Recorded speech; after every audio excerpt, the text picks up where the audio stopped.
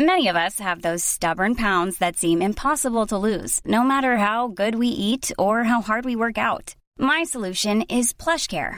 PlushCare is a leading telehealth provider with doctors who are there for you day and night to partner with you in your weight loss journey. They can prescribe FDA-approved weight loss medications like Wegovy and Zepbound for those who qualify. Plus, they accept most insurance plans. To get started, visit plushcare.com/weightloss. That's plushcare.com/weightloss.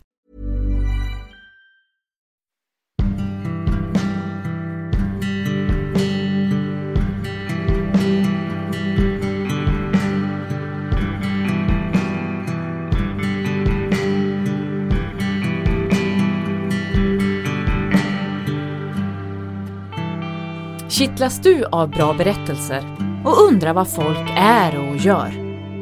Bra, då är du i rätt gäng. Med mig, Elin Olofsson, och min producent Anneli Lanner.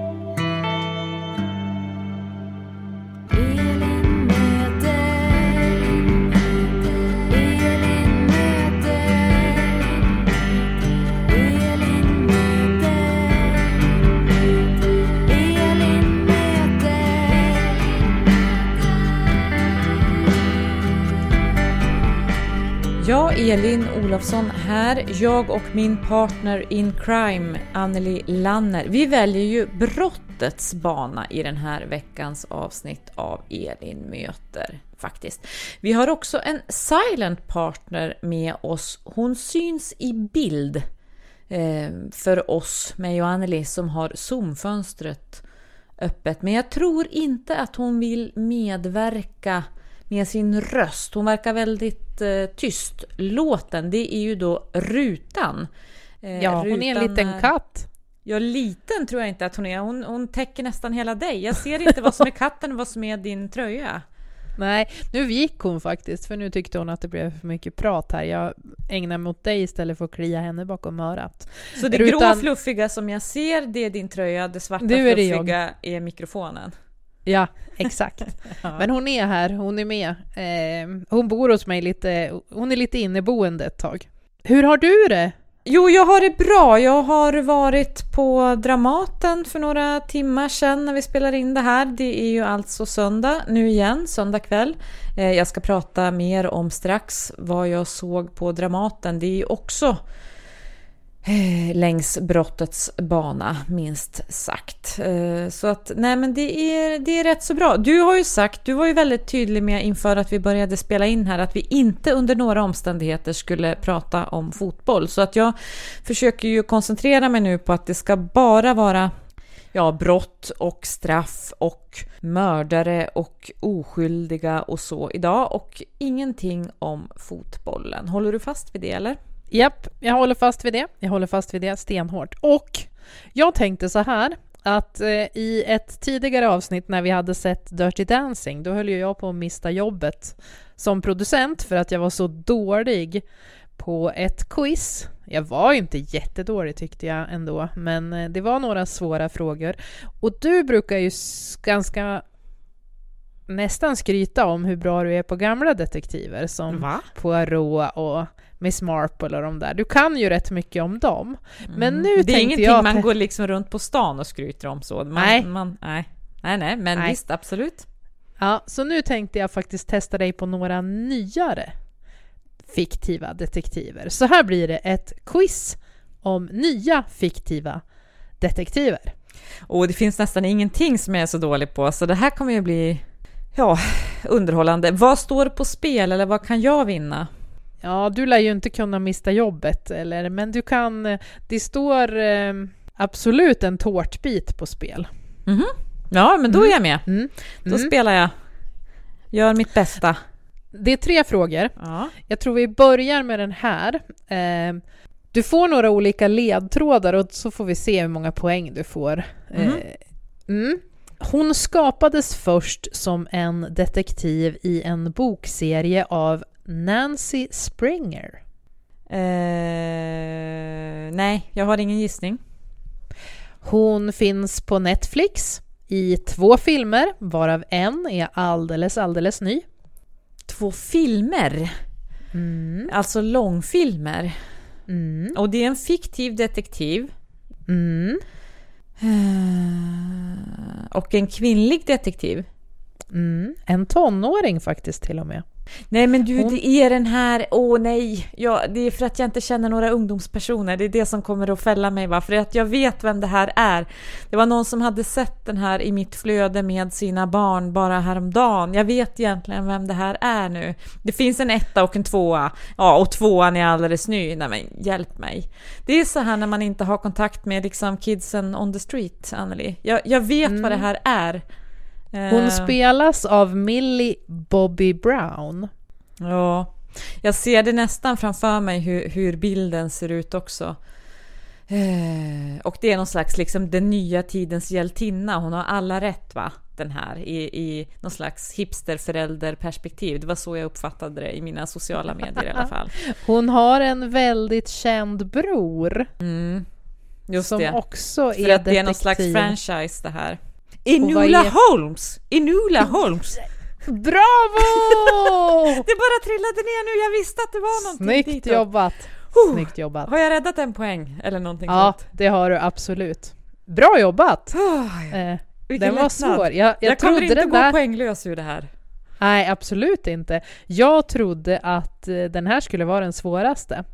Den här tror jag är lite lättare. Ja, nu söker vi en man. För att öka pressen på mig bara. Men nej då. Nu söker vi en man. Japp. Fiktiv detektiv kan vi kalla honom. Han dricker för mycket. Han är deprimerad, men han är väldigt, väldigt smart. Jaha. Det finns många som passar in på det där av detektiverna. Men man förlorar inget på gissa nu ju. Nej. Kommissarie Morse. Nej, han är mer nordisk kan jag säga då. Hans mamma har nämligen samiskt ursprung. Jaha. Och hans syster, hon har Downs syndrom. Jaha. Det här känner jag inte igen överhuvudtaget. Får man ställa frågor? Nej, det får man inte kanske under pågående frågesport. Han har på film spelats av Michael Fassbender, fast han är nog mer känd som en fiktiv bokgestalt. Jag tror jag anar vartåt det lutar, men att försöka han pilla fram det hänger nu. Ofta på restaurang Schröder i Oslo, där han bor. Är det någon Näsbö-hjälte? Det är det. Men vad kan denne tänkas heta? Vet ej. Sista ledtråden Harry är han Hole. har... Nej. Bra! Alltså jag har ju någonting här. Jag har inte bara skallen till att ha luggen på. Som pappa brukar säga. 2 poäng. Herregud, jag kommer inte gå poänglös ur det här. Det var det viktigaste. Nej, det här är det fantastiskt. En fråga kvar. Och det här är ju då en kvinna igen som vi söker i den här frågesporten. Hon är väldigt introvert. Saga i bron. Bra försök. Hon har funnits bland de svenska fiktiva detektiverna sedan 2005. Svenska. Är det fortfarande inga motfrågor eller? Nej. Hon har fotografiskt minne. Ja, det har de ju så ofta. Lisbeth Salander. Bra jobbat! hur många poäng fick jag? Det blev 3 poäng här. Det blev en 3-poängare tog du med dig, Elin. Jag är så lycklig. Yes. Det var väldigt bra gjort. Det är inte så dåligt som man kan tro. Nej. Kul. Och Lisbeth Salander, hon tog sig in i den här frågesporten för hon skildras ju nu senast av Karin Smirnoff. Ja, det nya millennium har just kommit ut. Och vet du att Lisbeth Salander, hon är så rik så att 2012 kvalade hon in på tidskriften Forbes lista över de 15 mest förmögna fiktiva rollfigurerna. Jag tyckte det var kul att det bara fanns en sån lista. Jag vet inte riktigt om jag ska berätta det här eller inte, men jag har alltså varken läst Millennium eller sett filmerna.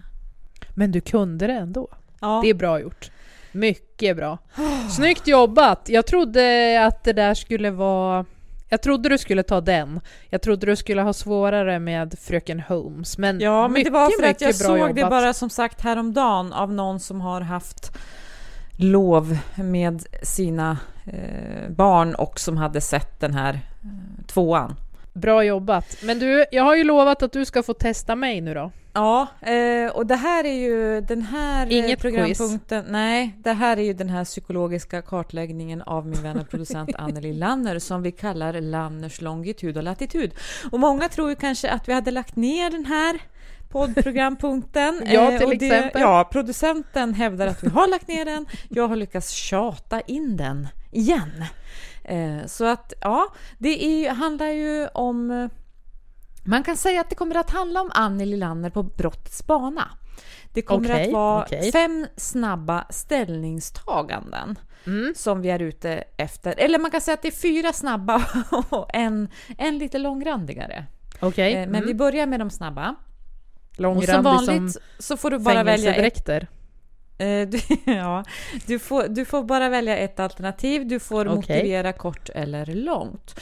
Vi börjar med nummer 1. Verkliga brott eller fiktiva brott? Fiktiva brott.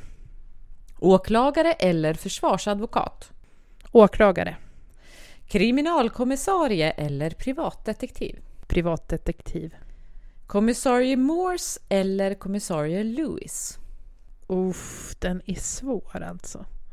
Jag tror jag säger Morse. Ja, vill du motivera eller så? Du minns Morse och Lewis? Ja, jag minns Morse och Lewis. Ja. Vi kommer att återkomma till dem lite senare så att vi kan prata mer om dem då. Men det här är ju då den här lite mera långrandiga och kanske svåra frågan.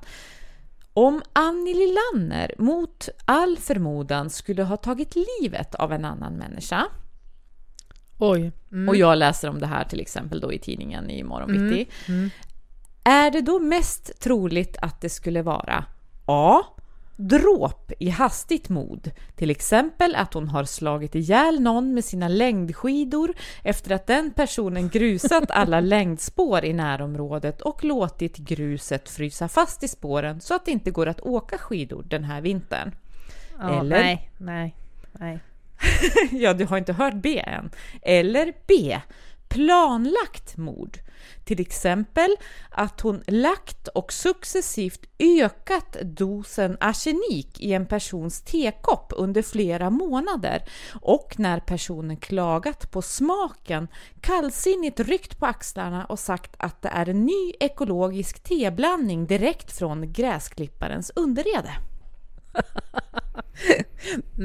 Den här personen, vad har den gjort då? Nej, men alltså det vi vill veta är ju egentligen om det är mest troligt att du skulle begå dråp eller mord. Alltså jag skulle inte dräpa någon som hade förstört skidspår faktiskt. Då skulle jag bara bli lite arg och gorma lite grann. Men alltså jag är nog ingen... Nej, men det skulle nog vara att jag skulle bli jäkligt förbannad och råka. Så det jag säger dråp, ja. Ja, men då har vi fått reda på jättemycket om Anneli Lanner. Vi vet då till exempel att hon har mera läggning för dråp än planlagt mord. Vi fick också reda på en annan sak i den där frågeställningen.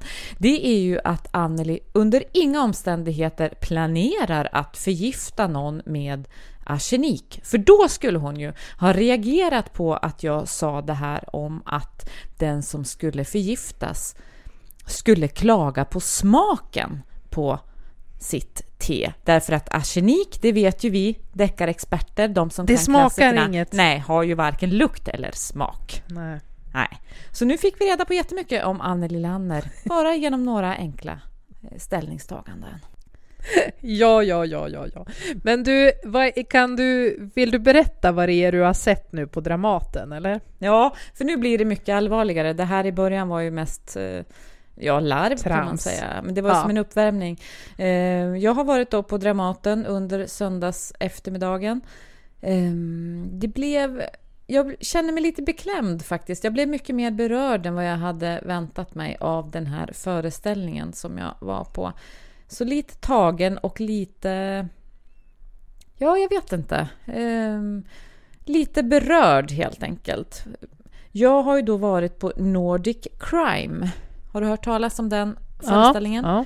Den är ju då gjord av Mattias Andersson och den är uppbyggd så att man använder sig av riktiga rättsfall, förhörsprotokoll och sånt material. Och så har man stukat om de här, skrivit om rättsfallen så att de är anonyma. Man kan inte identifiera vilka personer det är eller var det har hänt eller när det har hänt eller så. Men själva berättelserna och de våldsbrott som begås är då verkliga. Men sen så plockar man in fiktiva poliser. Och det är de fiktiva poliserna som vi känner igen då från tv-serier, svenska kriminalserier som Bron och Beck och sånt där. Det är de som tar sig an de här fallen på scenen, på Dramaten. Och det är väl delar av den svenska skådespelareliten som är med i föreställningen. Det är Lena Endre, Rebecca Hemse, det är Christer Henriksson. Jakob Eklund gör kanske den mest berörande rollen av dem alla, av de här poliserna. Och det är liksom uppbyggt så att redan när vi kom in i salongen där på lilla scenen på Dramaten så satt några av poliserna på scenen redan och agerade som om de var i ett arbetsrum eller fikarum eller sådär. Kaffebryggaren var på och det var dimmigt i salongen. Jag antar att de har rökmaskin. Och det var dessutom utlagt då bevismaterial på scenen med såna här gula små nummerskyltar så att man skulle se att det var en del av en utredning. Det var en stor jordhög där man kan tänka sig möjligen att någon har blivit nergrävd. Det stod ett rådjur där. Det fanns en stor väska. Det fanns en man som satt på en madrass som jag antar imiterade häktet eller sådär. Och det fanns en hel del annat på scenen som imiterar, kan man säga, det vi är vana att se från alla de här polisserierna. Och sen då så börjar man berätta om de här fallen som man har, som fördelas på de här poliserna då. Och så småningom så får vi då följa med både in i de fallen och in i psyket hos åtminstone en av de utredande poliserna också. Det är den rollen då som Jakob Eklund gör. Och det man tänker på, det är liksom meta på meta i den här föreställningen på så sätt att parallellt med de här, alltså vi sitter då i publiken och tittar på de fiktiva poliserna, men på scenen bredvid de fiktiva poliserna sitter det också statister med en chipspåse framför en stor skärm och tittar på poliserna. Och vi kan också se statisterna, om du förstår vad jag menar. Så att det är liksom också en symbol för att vi som samhälle, vi som publik, vi som tv-publik, vi som teaterpublik, allt vad vi är, också då är så fascinerade av true crime och liksom det här att titta på brott och se det som underhållning och så här, och samtidigt då att vi tycker att vi känner de här kända poliserna, fiktiva poliserna, och samtidigt då stötas och blötas mot det som är de här verkliga våldsbrotten som verkligen inte är någon underhållning utan som är grymhet och som är en berättelse om det som människor utsätter andra människor för och sådär, och helt verkliga och vardagliga på ett sätt. Även om man hoppas att det inte finns så många såna här fall. Vardagliga våldsbrott som man återberättar på scenen. Men du, det låter ju väldigt speciellt och ganska ovanligt på ett sätt. Nyskapande ändå. Men vad var det som berörde dig så mycket mer än vad du trodde? Jo, men dels det här att man får en insikt om hur mycket elände en vanlig svensk polis i en vanlig svensk polisvardag som inte är tv-serievardagen utsätts för och tar del av och matas med. Mm. Dels det här med brott och straff egentligen, och allas vår inneboende grymhet, om man får använda ett sånt begrepp, men också värme på något sätt i slutet, och den här idén om vad är rätt och fel och vad är att straffa och vad är att försonas och vad är att kunna hjälpa någon exempelvis. Så mycket kan man väl säga utan att avslöja för mycket. Så att jag vet inte, jag blev underligt berörd. Jag hade som sagt inte väntat med det riktigt. Jag är ju ganska hårdhudad när det gäller sånt här. Och jag har ju sett mycket true crime och sånt där också själv. Så att jag gick därifrån med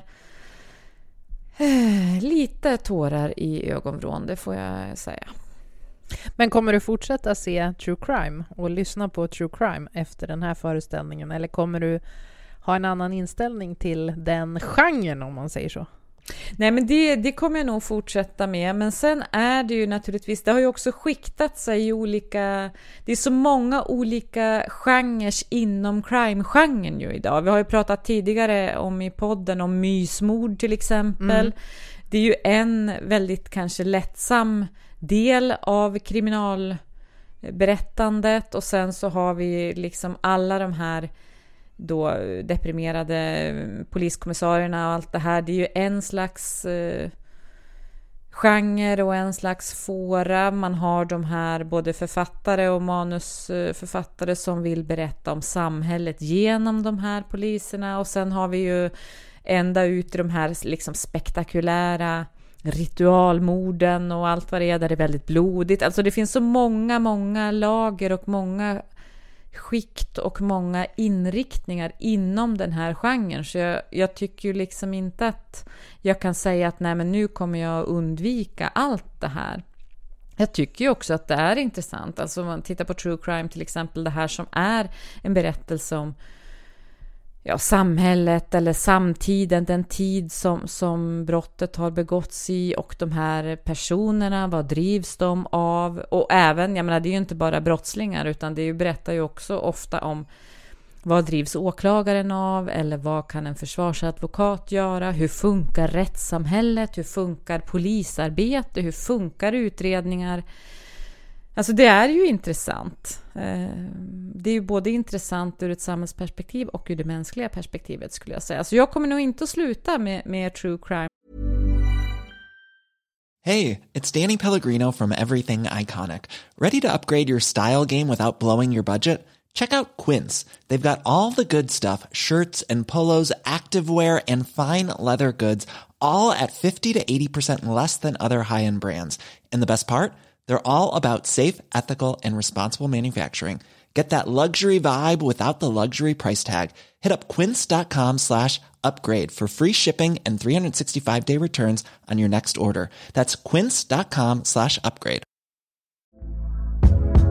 Hey there, it's Michelle Norris. I'm host of a podcast called Your Mama's Kitchen. When I travel, I'm usually looking for a way to find a taste of home when I'm not at home. And one of the things I love to do when I am at home is entertain. And Airbnb allows me to do that. When I was in California recently, I rented a house that had a great kitchen. And when we were sitting around the table, we were all thinking, we're in someone else's house. Someone could be in all of our homes as well.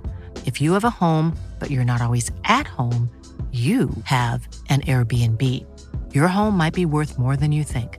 Find out how much at airbnb.com/host. Men kan inte du ge mig och poddlyssnarna dina 2 bästa true crime tips nu som du lyssnar på eller tittar på nu? Ja, de är i alla fall hyfsat aktuella de här. Den ena är då en podcast. Den släpptes i våras, men jag har hunnit lyssna på den först nu. Det är Skuggland, Korsfararen. Skuggland görs ju då av Third Ear Studio. De gör ju olika säsonger där Korsfararen är en, och den finns på Spotify att höra. Den handlar ju om den här tidigare toppchefen på Röda Korset, Johan af Donner, som visade sig gilla att ge insamlade pengar till sig själv, minst sagt. Han dömdes ju då för grovt bedrägeri och förskingring, och det här är ju då berättelsen om dels den personen, om kollegor som anade att något inte stod rätt till, och hur de också satte fast honom till slut. Det är journalisten Mårten Trofast som har gjort den här säsongen då, den där har jag läst om. Den tror jag verkligen att jag ska lyssna på. Men den är ju också bra på det sättet att dels så minns man ju den här Röda Korset svindeln. Dels för att jag tycker att den är väldigt välbalanserad i det här att berätta dels vem den här personen är och hans bakgrund, hans lögner och sådär, liksom omständigheter runt honom. Dels det här med organisationen, kollegorna, välgörenhetssammanhanget om man säger så. Han var ju liksom stjärnkampanjaren under sin tid, stjärninsamlaren för Röda Korset då. Som också, jag menar, han var liksom också en kändis på det sättet.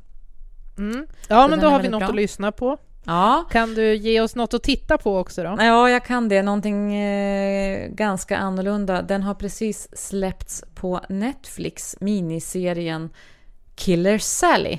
Den handlar om en amerikansk kvinna som skjuter sin make till döds. Men sen vet man då inte om det är självförsvar eller om det är mord. Kan det vara svartsjuka i bakgrunden? Kan det vara anabola steroider i bakgrunden?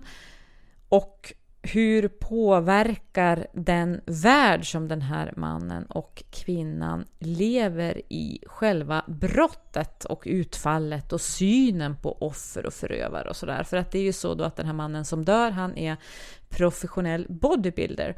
Och kvinnan, hon har då själv velat bli professionell bodybuilder, men för att försörja både sig själv och sin man så har hon då, hon har ju byggt sin kropp och sina muskler och börjar då försörja sig och dem genom att anlitas för att brotta ner män helt enkelt. Män som betalar då för att bli nerbrottade av muskulösa kvinnor. Och det är från den världen då som hennes smeknamn kommer, som också är titeln på den här miniserien på Netflix, Killer Sally. Du har ju lovat att du ska lära mig något om kommissarie Morse också, va? Ja, alltså vad har du för favoritkommissarie i tv annars? Ja, men jag skulle nog säga att det är en väldigt gammal herre numera. Jag säger Bergerac. Ja, kommer just du det. ihåg den serien? John Nettle spelar kommissarie Bergerac på Jersey, en av kanalöarna, där han åker omkring i en cool bil. Ja, och en cool skinnjacka, va? Han var solbränd. Exakt. Och hade en svart skinnjacka på sig. Ja. Det är ungefär det jag minns. Det var väl lite före Morse, känns det som. Ja, början av 80-talet tror jag. Och det här var nog typ den första krimserie som jag fick se med mamma på tv. Sådär. Och jag tror att jag kanske inte fattar jättemycket av brotten, men det var ju fint på Jersey. Ja, det är väl så med en del sådana där serier. Jag vet att mina föräldrar ser ju den här Shetland, och där tror jag också att det är så att de kanske inte är jätteintresserade av själva morden och brotten, utan det är miljön som de gillar där. Men för att han som spelade Bergerac blev ju sen då också kommissarie i morden i Midsommar, eller hur? Exakt. Ja, som är en annan typ av serie och en annan typ av utredare också, eller hur? Ja. Ja, nej, men kommissarie Morse var ju då min favorit, eller är en av mina favoriter fortfarande. Den spelades ju av John Thaw. Det var ju han som gjorde själva kommissarie Morse.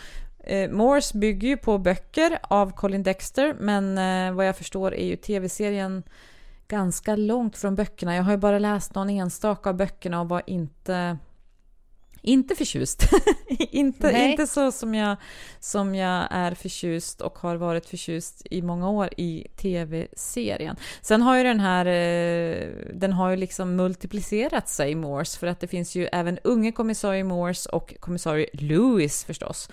Det är ju då Morse själv är ju snobben som kör Jaguar och dricker öl och löser såna här kryptokorsord. Och sen då så är ju Lewis menat, antar jag, som någon slags kontrast till Morse, som ska vara en man av folket med lite sådär bondförnuft och dialekt och sådär. Just det. Ja. Men jag tycker Morse håller fortfarande hyfsat. Man tänker ju på all sån här tv från 80- och 90-talet nu som ganska långsam jämfört med allting man har sett sedan dess. De går länge i varje scen. De är på puben länge och de pratar länge. De har ingen brådska alls i de här serierna som man har numera. Där man förväntar sig att det händer något i varje sekund nästan. Men jag har först lite halvkul kunskap, inte så jätterafflande då, om Louis framförallt. Vill du höra den? Ja, tack. Det är ju då att i böckerna så är Louis walesare faktiskt och en före detta boxare i 60-årsåldern. Men man gjorde då om den här karaktären till tv-serien så att det delvis för att det skulle passa skådespelaren Kevin Whateleys naturliga dialekt bättre, tror jag. Man har gjort om honom till en man med en Geordie accent i tv-serien, och sen är han ju som sagt, han är yngre än Morse och han är ju som lite mera en man av folket. Det är ju, för övrigt börjar jag tänka på det när man ser, om man kommer ihåg Morse och Louis, så är det en slags duo. Den duon är ju ganska lik egentligen Sherlock Holmes och Watson på ett sätt, fast det är nutida. Och det blir ju också så sen när Louis då fick en egen tv-serie att han blev ju på sätt och vis Morse när han åldrades, för då valde ju han en ung assistent i sin version av det här universumet, om man säger så.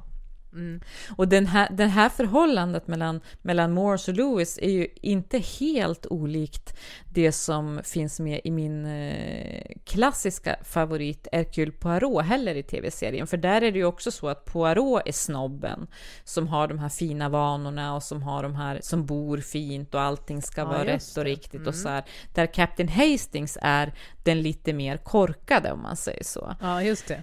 Så att det är ju ingen ovanlig duo det här på något sätt. Så får man dra sina egna slutsatser om den här podden. Nej då. Jag känner precis vad jag är. Jag känner precis vilken jag ville bara väcka Lanne där som hade sjunkit ner i sin fluffiga soffa och jag var inte säker på om hon var vaken längre. Nej, men jag hade ju lovat kul kunskap också om Morse. Lite mera rafflande än så här. Det är ju då den är ganska känd, den här kunskapen, men den förtjänar ju att upprepas ändå. Det är ju det att man då kan höra morsekoden. Så säger vi väl på svenska, morse, eller hur? Morsealfabetet. Morsekoden. Koden för Morse, M-O-R-S-E, finns ju då i introlåten. Om man lyssnar noga.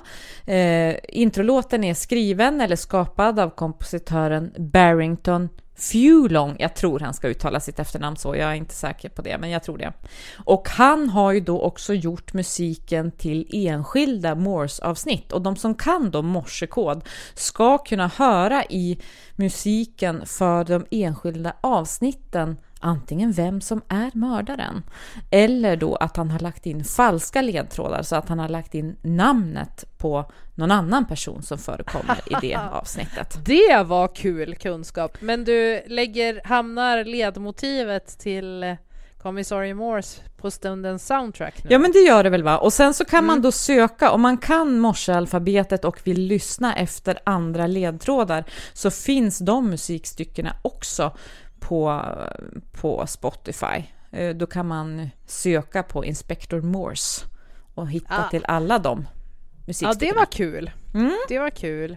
Hur är du på morsekod då? Nej, men jag känner till det här att man kan höra Morse i den låten, men och när jag får det uppspelat för mig, för det finns på Wikipedia bland annat, man kan höra exakt den biten, det stycket, så kan jag väl förstå att det är så. Annars hade jag ju aldrig reagerat på det, och jag tror att det är rätt få som gör det. Jag vet att det var så i England också, att det är rätt få som kan tolka morsekod idag, så att det tog ett tag innan någon reagerade. Men det är väl sånt där roligt litet liksom spratt, eller en rolig liten sak att lägga in som kompositör, tänker jag. Verkligen. Du, något man kan se som har anknytning till podden, en tidigare poddpolare. Vi hade ju Ann-Kristin Ruth som gäst tidigare i podden, och nu kan man se en film på SVT Play. Ja, precis. Nu lämnar vi helt brottets bana och är på poddens polare. Ja, men visst. Man kan ju se då filmen Min pappa Marianne med Rolf Lassgård i huvudrollen. Den filmen är ju då inspirerad av boken Min pappa Ann-Kristin som Ann-Kristin Ruths dotter Ester Roxberg har skrivit. Så att den filmen kan man se under november. Jag tror att den ligger kvar till slutet av november på SVT Play. Och vill man höra samtalet med Ann-Kristin kan man ju förstås det också. Ann-Kristin Ruth finns ju som gäst i podden Elin möter. Där man lyssnar på det här helt enkelt. Jag är också imponerad att du var så bra på moderna detektiver. Jag är själv imponerad eftersom jag inte kan någonting om moderna detektiver. När vi ses ska du få tårta. Nu säger jag tack som lyssnade och hej då. Och jag säger puss och kram.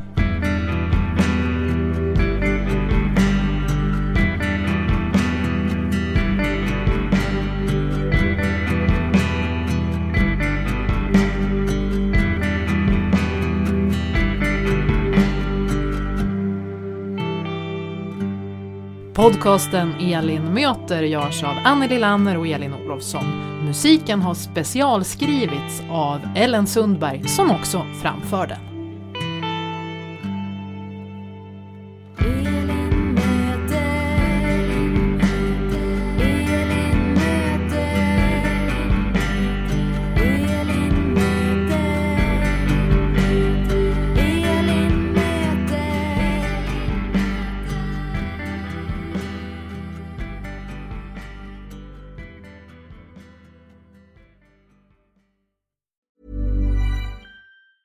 Planning for your next trip? Elevate your travel style with Quince. Quince has all the jet-setting essentials you'll want for your next getaway, like European linen, premium luggage options, buttery soft Italian leather bags, and so much more. And is all priced at 50 to 80% less than similar brands. Plus, Quince only works with factories that use safe and ethical manufacturing practices. Pack your bags with high-quality essentials you'll be wearing for vacations to come with Quince. Go to quince.com/pack for free shipping and 365-day returns.